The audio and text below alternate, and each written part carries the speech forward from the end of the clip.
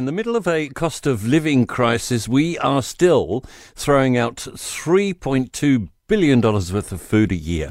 Fruit, veggies and bread most likely to go, accounting for about 12%. That's $1.08 of what we buy. The worst culprits, Gen Z. Anybody born from 1997 onwards, you wastrel. Deborah Manning founded the KiwiHarvest Food Rescue charity, and they did the research on this. Morning, Deborah. Good morning. Is it perhaps a fairly straightforward thing? We're just buying more than we need because we wouldn't be chucking it away otherwise. Well, yes, there is that, but there are a lot of reasons why we waste food, and a lot of them come down to just simple education. We don't realise that food is still good to eat after its best before date. We don't understand that we should be really sticking to use by dates. We do buy more than we need. We don't use our leftovers well. Lots of different reasons, Tim. It's arguably not in the retailer's interest to change any of this, is it, really? Are there things they could do differently? You mentioned use by and best before dates before. Well, you mean the retailers could do differently? Yes. Retailers don't want to waste food. They're wasting money when they waste food. So they've put in initiatives in store to reduce that waste. They have. You'll notice that they have wonky bags of wonky fruit and vegetables that they have in bags that they reduce the prices on. Sorry. What I mean is the retail operation, is the retail offering correct to save us from chucking it all out?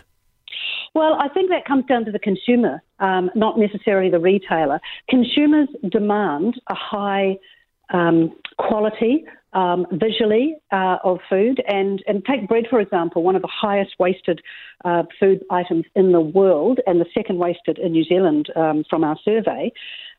People want to buy bread at every part of the day. So when you finish work at 5 o'clock at night, you want to go and see a full racks of bread to choose from.